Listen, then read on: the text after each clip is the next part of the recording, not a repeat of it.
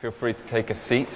Joy is going to come and bring our reading for this morning. We are carrying on with our summer teaching series, picking out a few bits of history over 2,000 years. But first, John 15, these are the words of Jesus for us today. As the Father has loved me, so have I loved you. Now remain in my love. If you obey my commands, you will remain in my love, just as I have obeyed my Father's commands and remain in his love. I've told you this so that my joy may be in you and that your joy may be complete. My command is this: love each other as I have loved you. Greater love has no one than this, to lay down one's life for one's friends. You are my friends if you do what I command. I no longer call you servants, because servants do not know their master's business. Instead, I have called you friends, for everything that I learned from my Father I have made known to you. You did not choose me, but I chose you and appointed you to go and bear fruit, fruit that will last. Then the Father will give you whatever you ask in my name. This is my command: love each other. Thank you, Joy. Quick question as we begin. Would you rather, you've got three options. Would you rather, people rolling their eyes already, would you rather spend 5 minutes uncontrollably crying, really awkwardly, really publicly embarrassing situation? Would you rather do that? Or would you rather walk into number 10 Downing Street for 5 months and blag it as the Prime Minister? Or would you rather spend 5 years full-time studying early medieval English history? Let's have a quick poll. Some of you would love the history. Others of you, quite fancy having a go at Prime Minister. I don't think any of us would last longer than 5 months before they booted us out. Others of you would avoid those two horrendous options. Just take the 5 minutes of humiliation, that's fine. Okay, who would take the crying in public? Who'd take 5 months as Prime Minister? And who would take the studying history for 5 years option?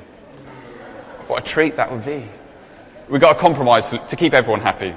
Compromise solution this morning. Instead of 5 years, we're going to spend just probably 25 minutes or so on early English medieval history. The upshot of that is it's going to give us some tips on how we might become a Prime Minister. And no one has to cry, except I'll tell you about the time, about 5 years ago, when I found myself 5 minutes very awkwardly, uncontrollably, very publicly crying. Come to that in a minute. But we are travelling back 910. If you wound back the Earth, its laps around the sun, wound that back 910 times, that's where we've got to for today. We are continuing our summer teaching series called Heroes, dropping in on church history over 2,000 laps of the sun since Jesus walked and died and rose again and ascended. And ever since, people have been working out what are the implications of what just happened. What is the invitation to us to follow Jesus with our lives today? But 910 laps ago, in the year 1110, up in North Yorkshire, in Hexham, a little baby called Aelred was born. Fairly well-to-do background. He looked set for a life serving at court to the Scottish king. But then a most remarkable thing happened when he was 22 years old. 12 French monks turned up in North Yorkshire. They were sort of arriving on a mission from Clairvaux Abbey in the forests of Burgundy, these Cistercian monks in their white robes. And their mission was to found a new abbey up north somewhere. They got as far as the River Rye, the banks of the River Rye in North Yorkshire, and thought, this will do quite nicely. And this is the spot that they found. This is, of course, Rievaulx Abbey. Anyone been? Quite a lot. fantastic. So this is going to be good. I've not been. I've just seen the photos. It looks nice. Just 2 years after they arrived, and they probably had a little wooden scout hut set up about that time, Aelred signs up. He's 24 years old. He puts on the white robe, and this is for him, and he gets his hands dirty. These were the sorts of monks who got their hands dirty and probably their white robes dirty. Physical labor, they believed in this. The days were spent in a sort of combination of Gregorian chants, contemplative prayer, and hard physical labor. No less than 3 times in the course of the 12th century, these guys diverted the course of the River Rye. Rye, is that how you say it? Looking to my Yorkshire friends. To make room for their ever-expanding building projects. So Aelred grew up here. When he was 37, he got voted in as the next abbot of this up-and-coming abbey. It grew under his leadership. He did it for 20 years. Then at the age of just 56, the winter of 66-67, snuffed him out, and that was Aelred. So what was it? What was so cool about this guy that we are remembering him today? Not just his name, which sounds a bit like something out of Lord of the Rings, I think. What was so cool about Aelred? It isn't the fact that he stands as the patron saint of kidney stone sufferers. There is a contemporary biographer of Aelred who says, vividly describes the agony that our man Aelred had in passing stones the size of beans. He doesn't say which type of bean, so it could be terrible. And he suffered with colic as well. He paints this quite sad picture, really, of the aging Aelred huddled on a mat next to a fire, rubbing his little skinny limbs to try and save off the cold. And he had a colic, this cough that racked his breast. Poor guy. That's not the reason we remember him. The reason we are talking about him today is that he had this theological insight that speaks to us today. It stretches out possibility in our imaginations. It's not just sort of some fascinating, all of this stuff, I hope, is not just fascinating sort of historical entertainment. Actually, the purpose of it all is to stretch out possibility in our imaginations as to what it might look like for us in Worcester, of all places, in the year of our Lord, 2016, to be following him. And Aelred's theological insight, which he had, which he wrote about, which he lived out, encouraged in his community, speaks to us today. So, the prevailing monkish assumed wisdom at the time was, the typical monkish thought of the day had that the sort of direction of spiritual maturity, the spiritual aspiration was, for those who were strong enough for it, what you were aiming at really, the ideal was the solitary figure in the desert place. Poverty, chastity, obedience, free from all of the other sort of distractions in life, to focus on your one true love. The whole monkish thing had begun, after all, with the Desert Fathers back in the day. This is what they were aspiring to. And the idea was that as you got rid of those distractions, you were able to intercede for the world, and you were able to sort of rid the corruption of the world in you. The rule of Saint Benedict, which was sort of big in the time, for example, says this: after a long probation in a monastery, having learnt in association with many brethren how to fight against the devil, then go out well armed from the ranks of the community to the solitary combat of the desert. So that was where you aspired to.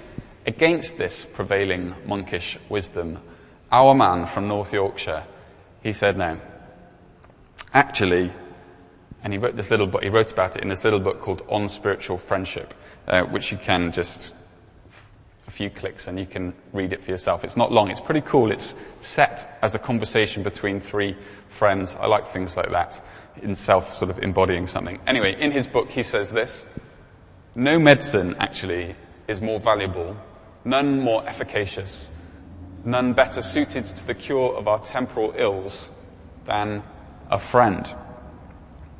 Those whom friendship joins together, it immerses in the contemplation of God, he said.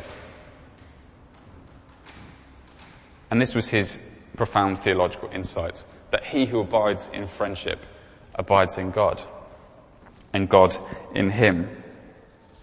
So spirituality, this stuff, it's not about me and God.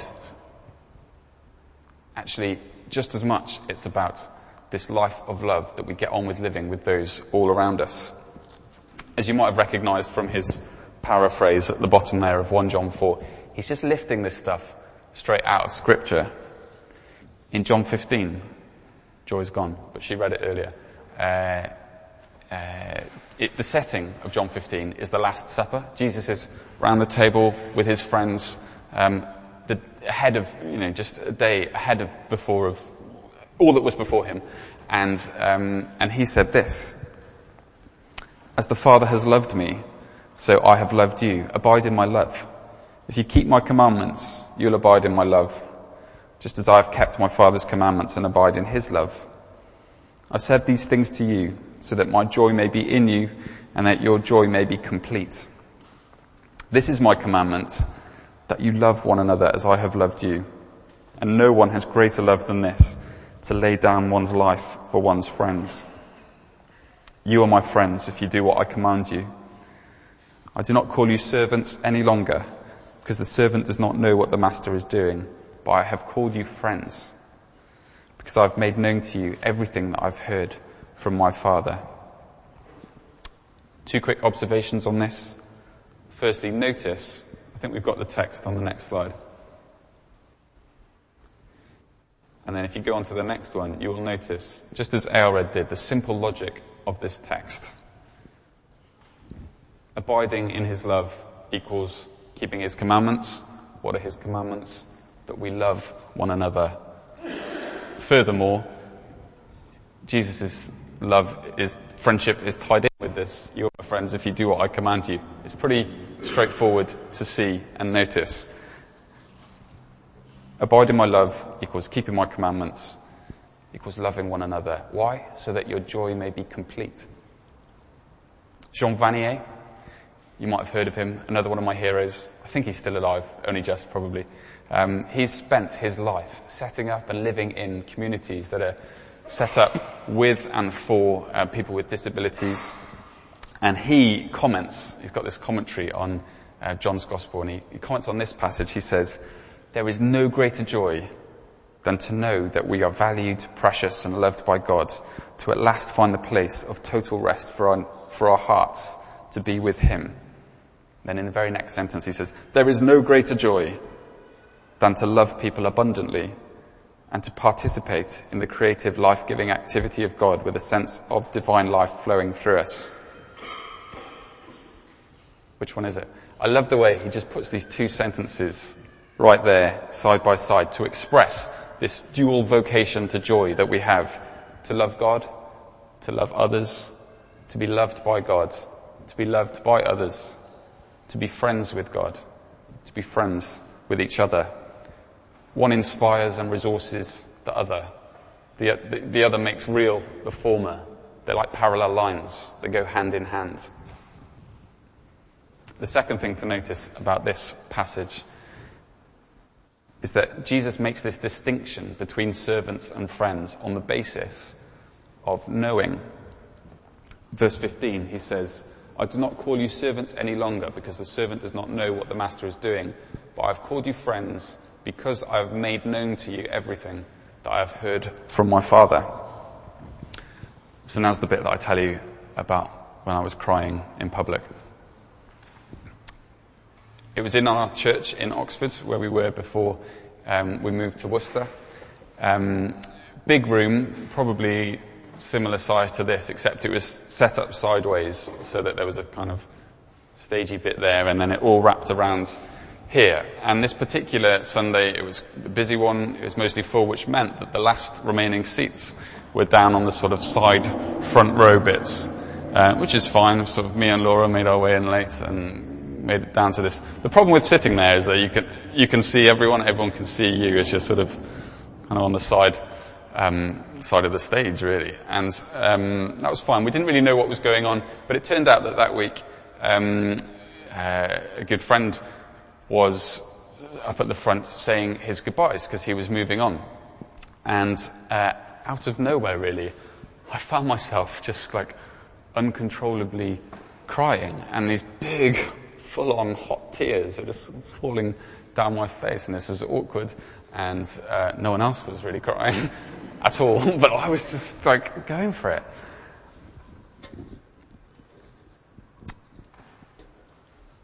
What was going on? Much to my surprise, I was realizing how much I was going to miss this guy, how much he'd meant to all of us. This was someone I'd spent a significant amount of time with, someone I'd shared a good number of hilarious meals with. It was someone that I dreamed dreams with. And it was someone who, more than a few times, I'd bared my soul to.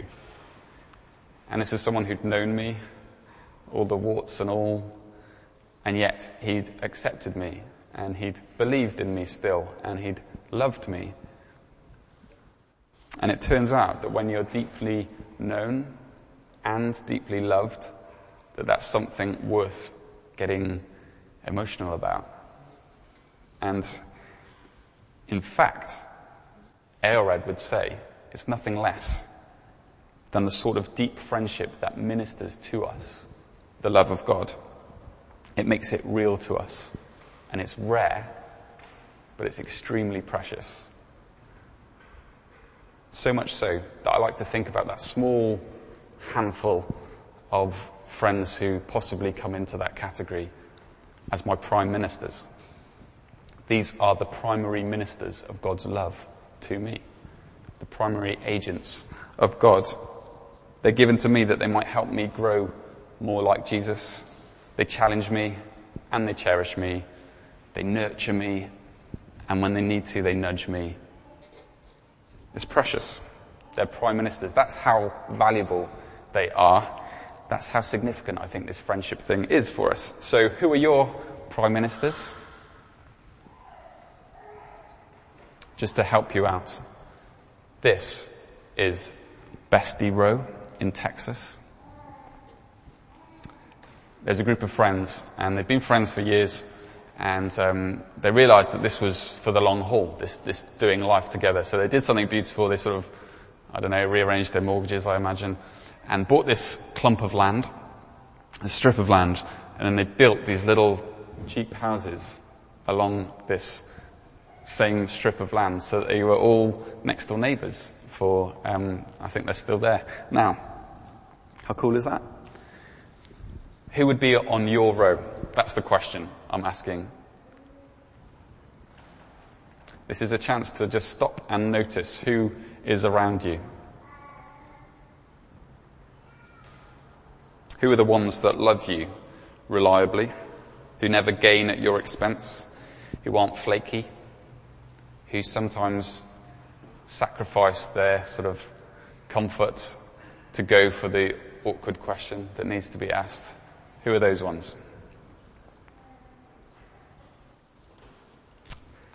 And let's notice who they are and realize that in them, God is working to change us and to shape us. And that's something awesome.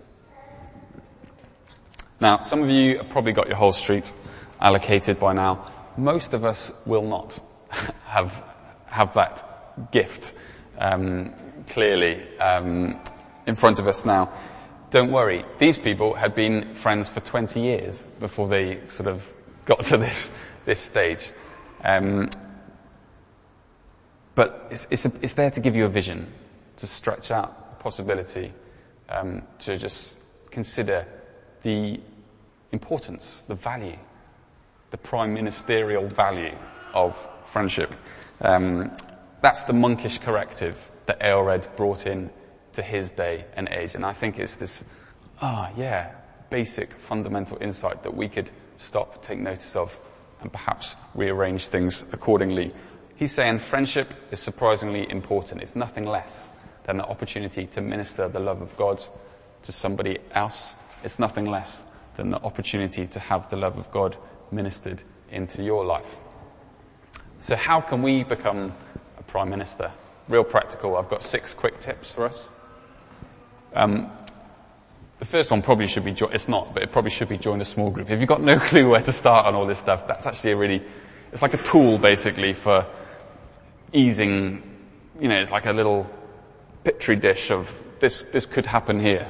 So if nothing else, join a small group. That's a decent place. Just give this stuff a chance. Number 1, proceed with forgiveness, though. This sort of friendship I'm talking about is rare, risky. You can't force it. You can just offer it. It will certainly involve plenty of hurts and misunderstandings and stuff like that along the way. So it requires effort, and it definitely requires forgiveness. People disappoint. Believe it or not, you will disappoint. And so unless we go into this stuff with a lifestyle predisposition towards forgiveness, we haven't got a chance. That's number 1. Number 2, don't be afraid to commit. And maybe even explicitly so at times. I think the whole godparent thing is a pretty neat mechanism for locking in a couple of friendships.